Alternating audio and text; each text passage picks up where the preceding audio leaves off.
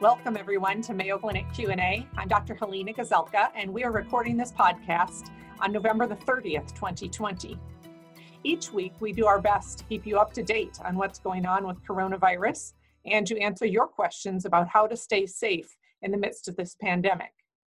Well, here today for our situation update, because it is Monday, is Dr. Greg Poland. He's a virologist, vaccine expert, and an infectious disease specialist at the Mayo Clinic.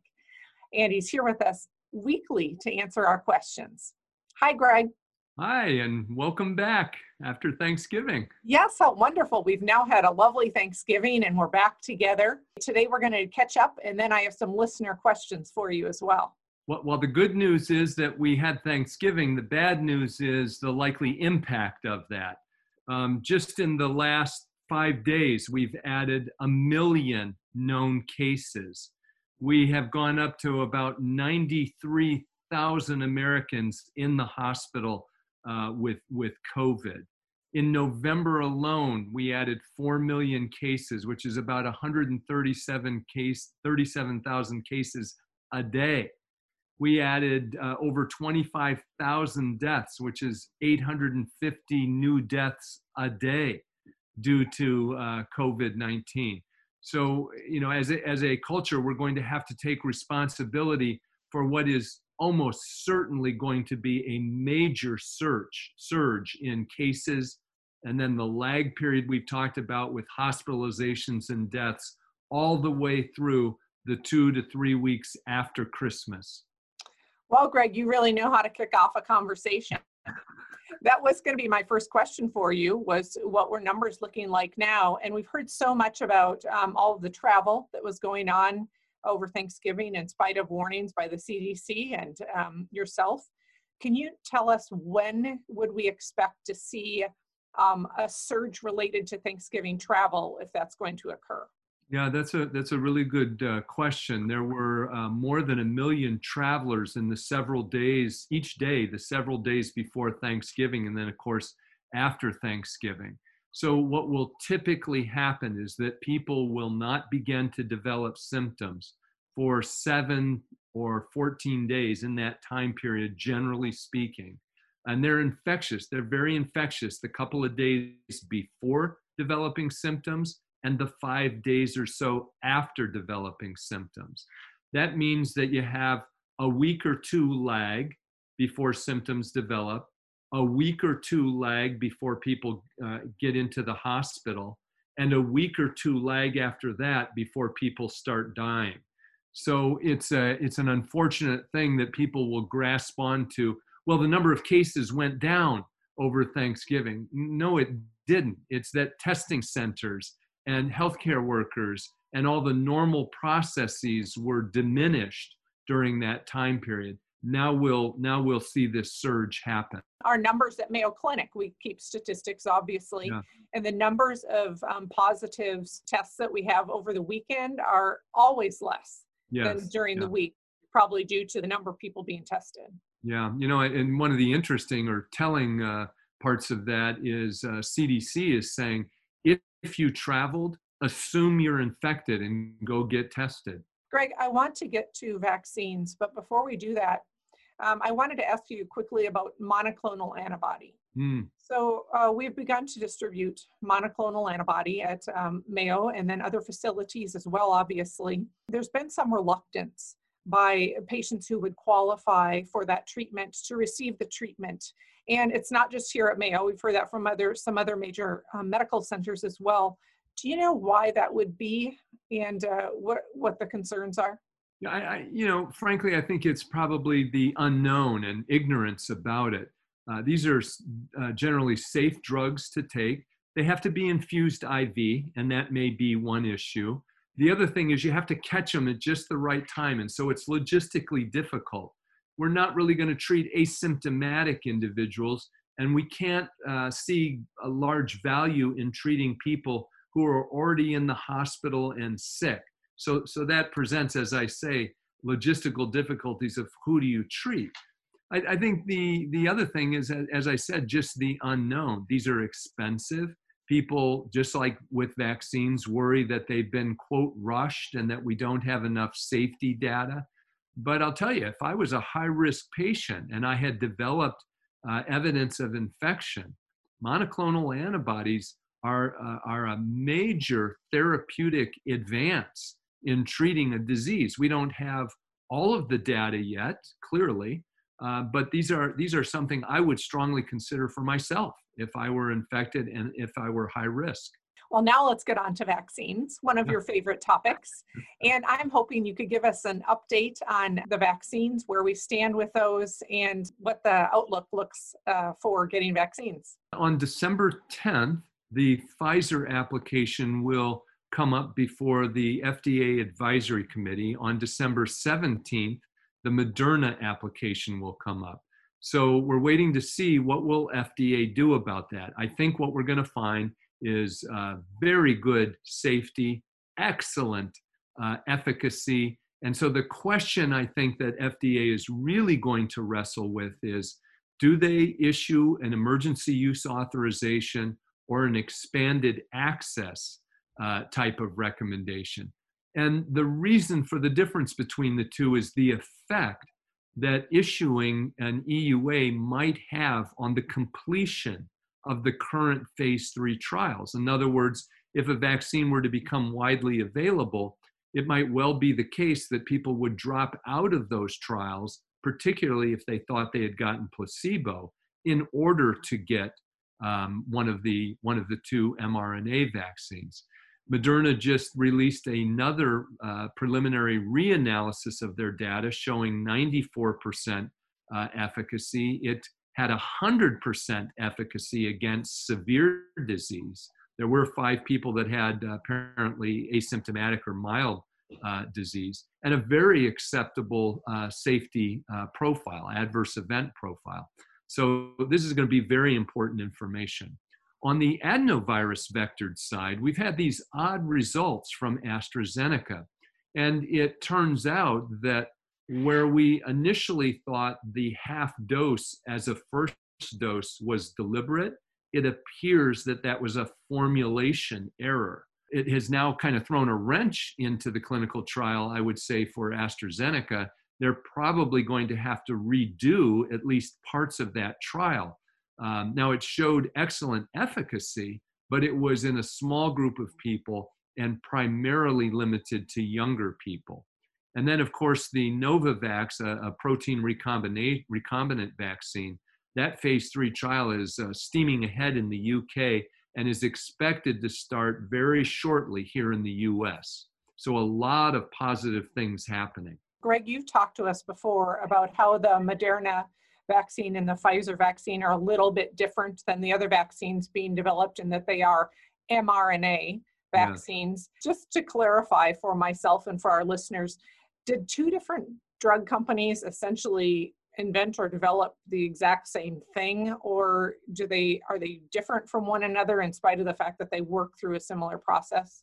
Yeah, well, they both use the same genetic code, but they'll both be, formulated in slightly different ways, which appears to be irrelevant because their efficacy estimates are identical and their side effect profiles pretty much identical.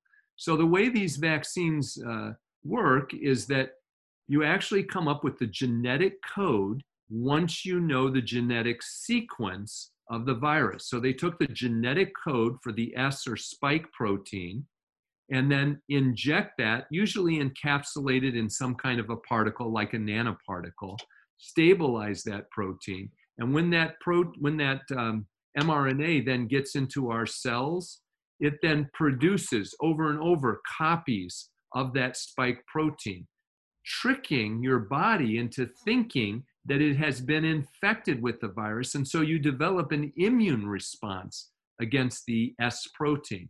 The reason that's so important is the S protein is what attaches the virus to the receptors in our cells. So if you can block that from happening by producing antibody that will glom onto that virus, you don't get infection and you're protected. It's really interesting. And I see it as a little bit akin to when I tell patients that medications are sort of cousin drugs of one another. They have similar modes of action, but aren't exactly the same formulation.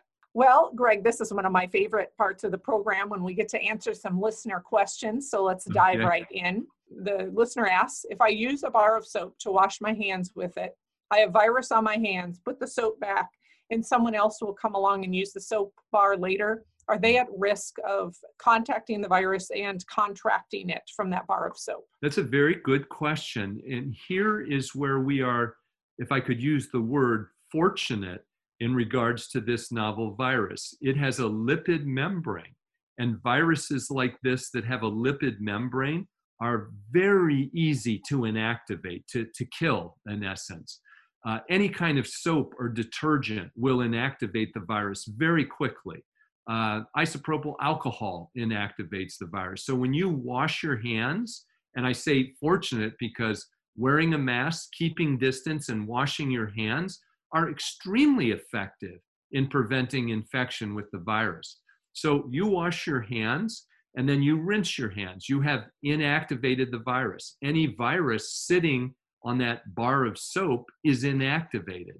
So you really are not going to contract it from touching soap, as you say, that somebody else has used. Can we extrapolate that to other surfaces as well? What about doorknobs, countertops, Yeah. keyboards that we share at work? Yeah, that gets more complicated. Nobody has demonstrated an infection due to that. Logically, it could occur. We know it occurs with influenza and other, wintertime cold viruses, for example. I think the difference here is that these viruses, while they can persist on particularly hard surfaces, you need to have a certain burden or amount of the virus in which to be exposed and actually develop any kind of infection, much less symptoms. And that apparently is not happening. Could conceivably happen, particularly where, let's say, somebody coughs or sneezes into their hand and there's mucus on their hand that has virus in it. Then you touch a doorknob, somebody comes right behind you, touches that mucus, and then rubs their eye or puts their finger in their mouth or something like that. One could conceivably be infected, but as I say, we have no proof of that at this time. This is way majority of cases are caused by the respiratory route. And that's why masking and distance is so important. Our next question from a listener is about testing. This is pretty much gives us a headache trying to keep straight the tests that there are out there. But this listener asks if they've had COVID-19, have recovered from having COVID-19 and had a subsequent negative test, can they still spread the virus to others? No, that really isn't going to happen. Once you have a negative test in particular, you are no longer infected with the virus. You are not spreading it. Where the question comes up is what happens when you've recovered but can still isolate virus by PCR in secretions, whether that be stool, mucus, whatever. Are you infectious then? And the answer is probably not. Once you've recovered and enough time has elapsed, the chance that you're infectious to somebody else really goes down to almost, not quite zero, but almost zero. And we had talked about this before, that there's an immunity conveyed for some period of time that is not quite determined at this point. And does that keep individuals from being able to pass virus if they came in contact with it to others because they have an immunity that's active? Right, and that active immunity has actually killed the virus that's in their body. Now there are exceptions, people who are highly immunocompromised. There's a case report out of a woman who they believe was infectious for some 70 days, but she was quite immunocompromised. That would not be the norm. The other part of your question is, well, how long are we protected for after we have either gotten the vaccine or been infected and recovered from the virus is not entirely known, in part because it depends on the individual and their immune system. What we can say in general is that people appear in general to be protected for 6-8 months, possibly longer.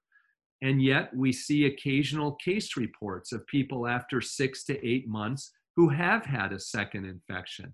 but that does not appear to be highly common. So that's going to have to wait for a definitive answer until we study a lot of people over time. The next listener is someone whose Christmas list I would like to be on. They are asking, they like to bake holiday cookies to give out as gifts. Is that still a safe thing to do this year, or should it be avoided? What kind of reassurances can you give people who might give or receive baked goods? Maybe what we should do is offer to receive those, and you and I will test them and be sure they're safe. No, to be serious, anything baked like that is not an issue. I would not hesitate to share baked goods, things that are properly handled, properly baked. That's just not going to be the issue. Where you get into issue is when those cookies are sitting on a table and everybody's gathered around it or touching all the cookies, that kind of thing. Then you could have a potential risk, I suppose. But just, cooking baked goods and sending them to a loved one is not an issue. Well, I'm relieved to hear you say that, because I do love to receive baked goods. Amen. Well, thanks so much, Greg. Do you have any last words for us this week? I feel a bit like a broken record saying it, but I guess, mark my words, we're going to see a surge as a result of the travel that we saw for Thanksgiving. I hope and pray that when people see that, they will think in their mind twice about listening to the experts and staying at home for Christmas. We are on the verge of these vaccines. Who wants to be the last one hospitalized or the last one to die before these vaccines are available? We're asking people to hang on for a few more weeks to months before these vaccines are available. And it's in your interest and in your family's interest to do so. And I hope people will. That's a good reminder, Greg. We've come this far. It's been 9 months now, I think. Making progress, though. Yes, indeed. Thanks so much for being with us today, Greg. My pleasure.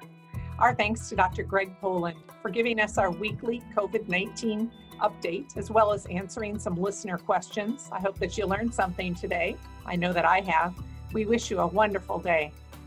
Mayo Clinic Q&A is a production of the Mayo Clinic News Network and is available wherever you get and subscribe to your favorite podcasts.